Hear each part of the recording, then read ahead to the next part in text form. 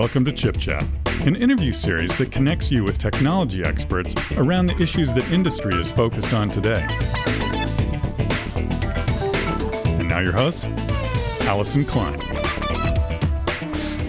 Welcome to Chip Chat. My name is Allison Klein. Today, I'm delighted to be joined by William Bell, Executive Vice President of Products at Phoenix Snap Global IT Services.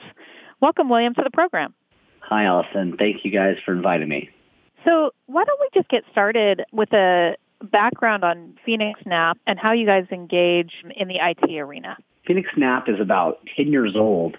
We opened our first facility 9 years ago, and we really started as a co-location company in the Southwest. We kind of opened the doors and realized we built an amazing product, but that really wasn't where our heart was, specifically in the building arena. And so we set about a path to build a broad spectrum infrastructure and service platform, and we felt like we could help customers deliver on the true meaning of IaaS worldwide, the ability to consume a specific type of infrastructure to meet a specific type of workload with no compromises or as few as possible.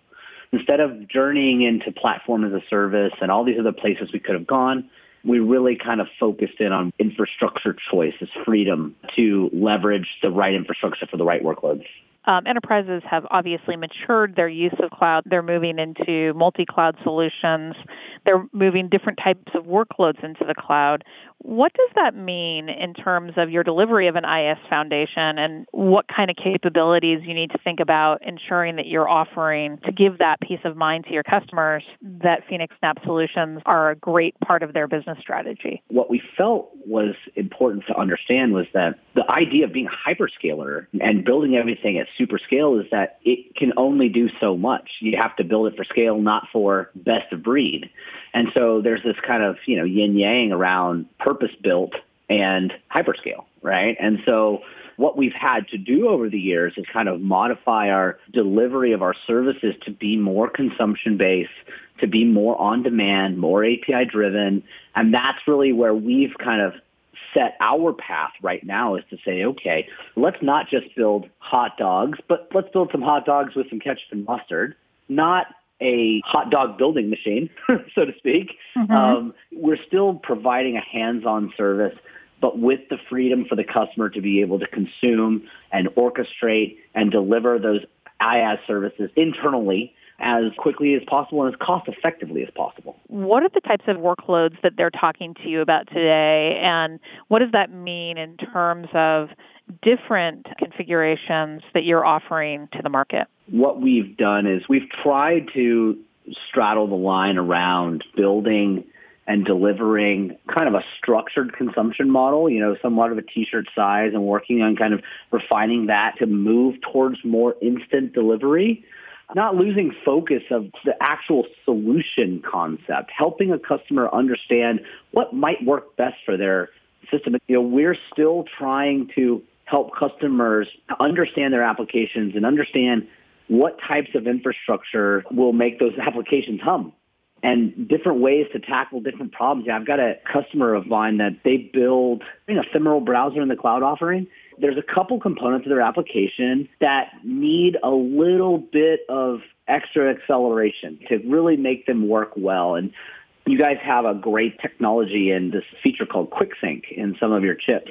And they discovered that for their application, that this QuickSync capability was just like revolutionary. Even today, with all the advancements that some of the hyperscalers have made, they estimate that it would cost them as much as 5x to handle the number of users that they handle today on our platform, just because of that one specific feature set on what I would consider to be a somewhat niche chip that Intel offers. We can offer it at scale, hundreds, if not thousands of machines worldwide to deliver their business. Would their application work in a public cloud? Sure. Would it cost a lot more? Definitely, right? That's just kind of a tangible example of what that looks like.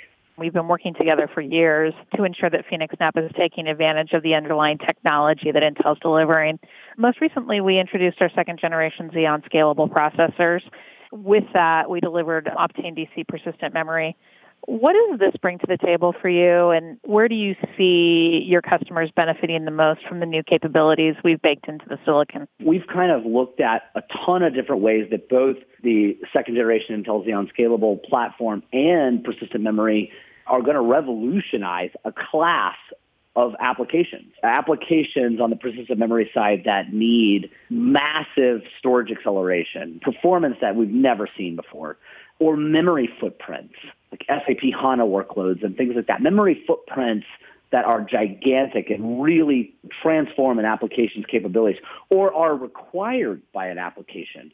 That is where we see persistent memory working out well for our customers and their applications.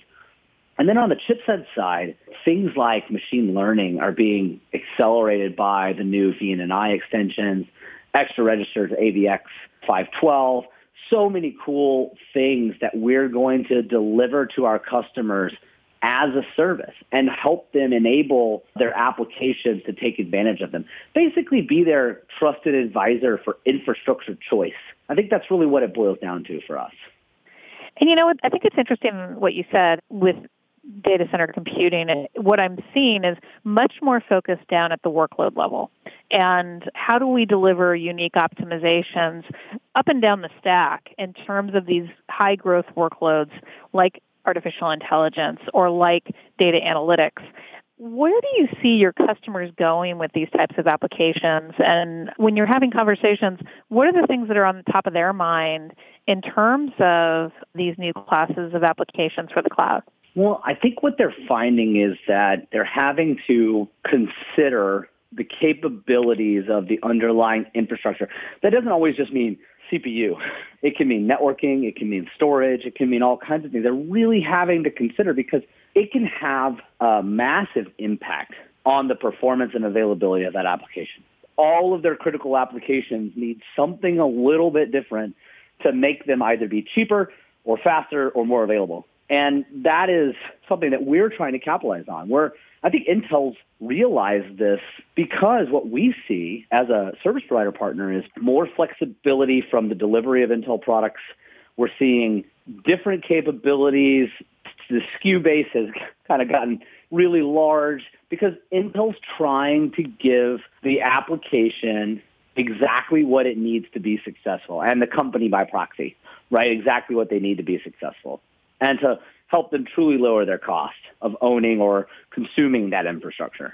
You actually shared some information about a customer called Panzura publicly in terms of what you built out for them.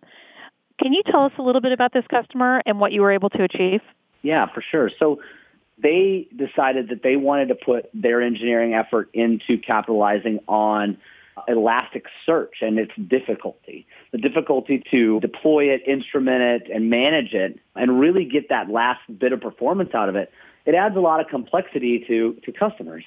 And what they found was that the as-a-service products that did exist were just kind of focused on leveraging general-purpose compute, general-purpose storage, scaling it out infinitely, and hoping it was fast enough, hoping it was cheap enough for the consumer. And so we started having a conversation with them about the opportunity around Elasticsearch. And what we realized was that there was an opportunity to change the way that they delivered this application to their customer base.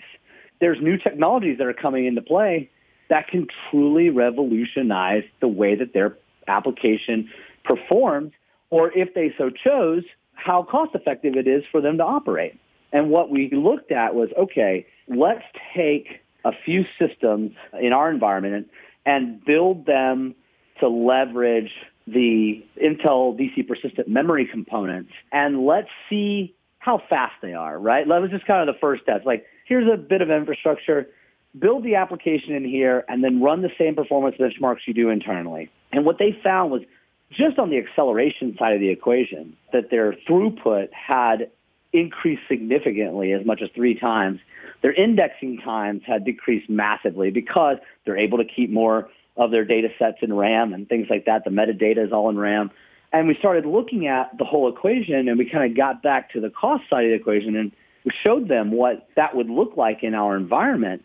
And it isn't so much to say that we can buy and build it cheaper than other people, but everybody has their different reasons for productizing something. And for the hyperscalers, when they find a piece of niche infrastructure, in order to try to hyperscale it, so to speak, and carry a lot of it around all the time, waiting for someone to consume it, they got to charge a lot of money for that on a consumption basis. And it's also part of the model, right? Part of the model of a hyperscaler is offer the commodity stuff at the lowest rates possible, squeeze every last dime, and then all of the things that start to be not commoditized and are a little bit more niche, they really put a premium on those components. Whereas we kind of try to keep everything to the center. Maybe it's not the cheapest, but it's predictable, it's easy, and it's cost effective.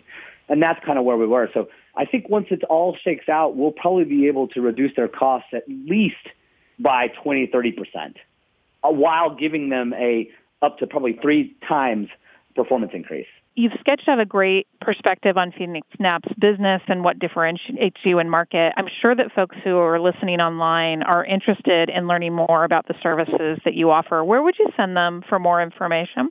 Yeah, our website's a great resource. It's got a lot of information about what we do, www.phoenixsnap.com. And I would encourage them to reach out. I mean, I think that the idea of organizations like ours is that the devil is in the details, and the conversation can be extremely valuable for you, even if you don't choose to go with us. Thank you so much for being on the program today. It's a real pleasure, and thanks for your great collaboration. I can't wait to hear more stories on customers like Panzura who are benefiting from the optimized solutions you're delivering in the marketplace. Thank you, Allison. It was great to be here. Visit ChipChat online at intel.com/chipchat. And for more information on data center technologies, visit intel.com/bigdata, intel.com/cloud, and intel.com/data center optimization.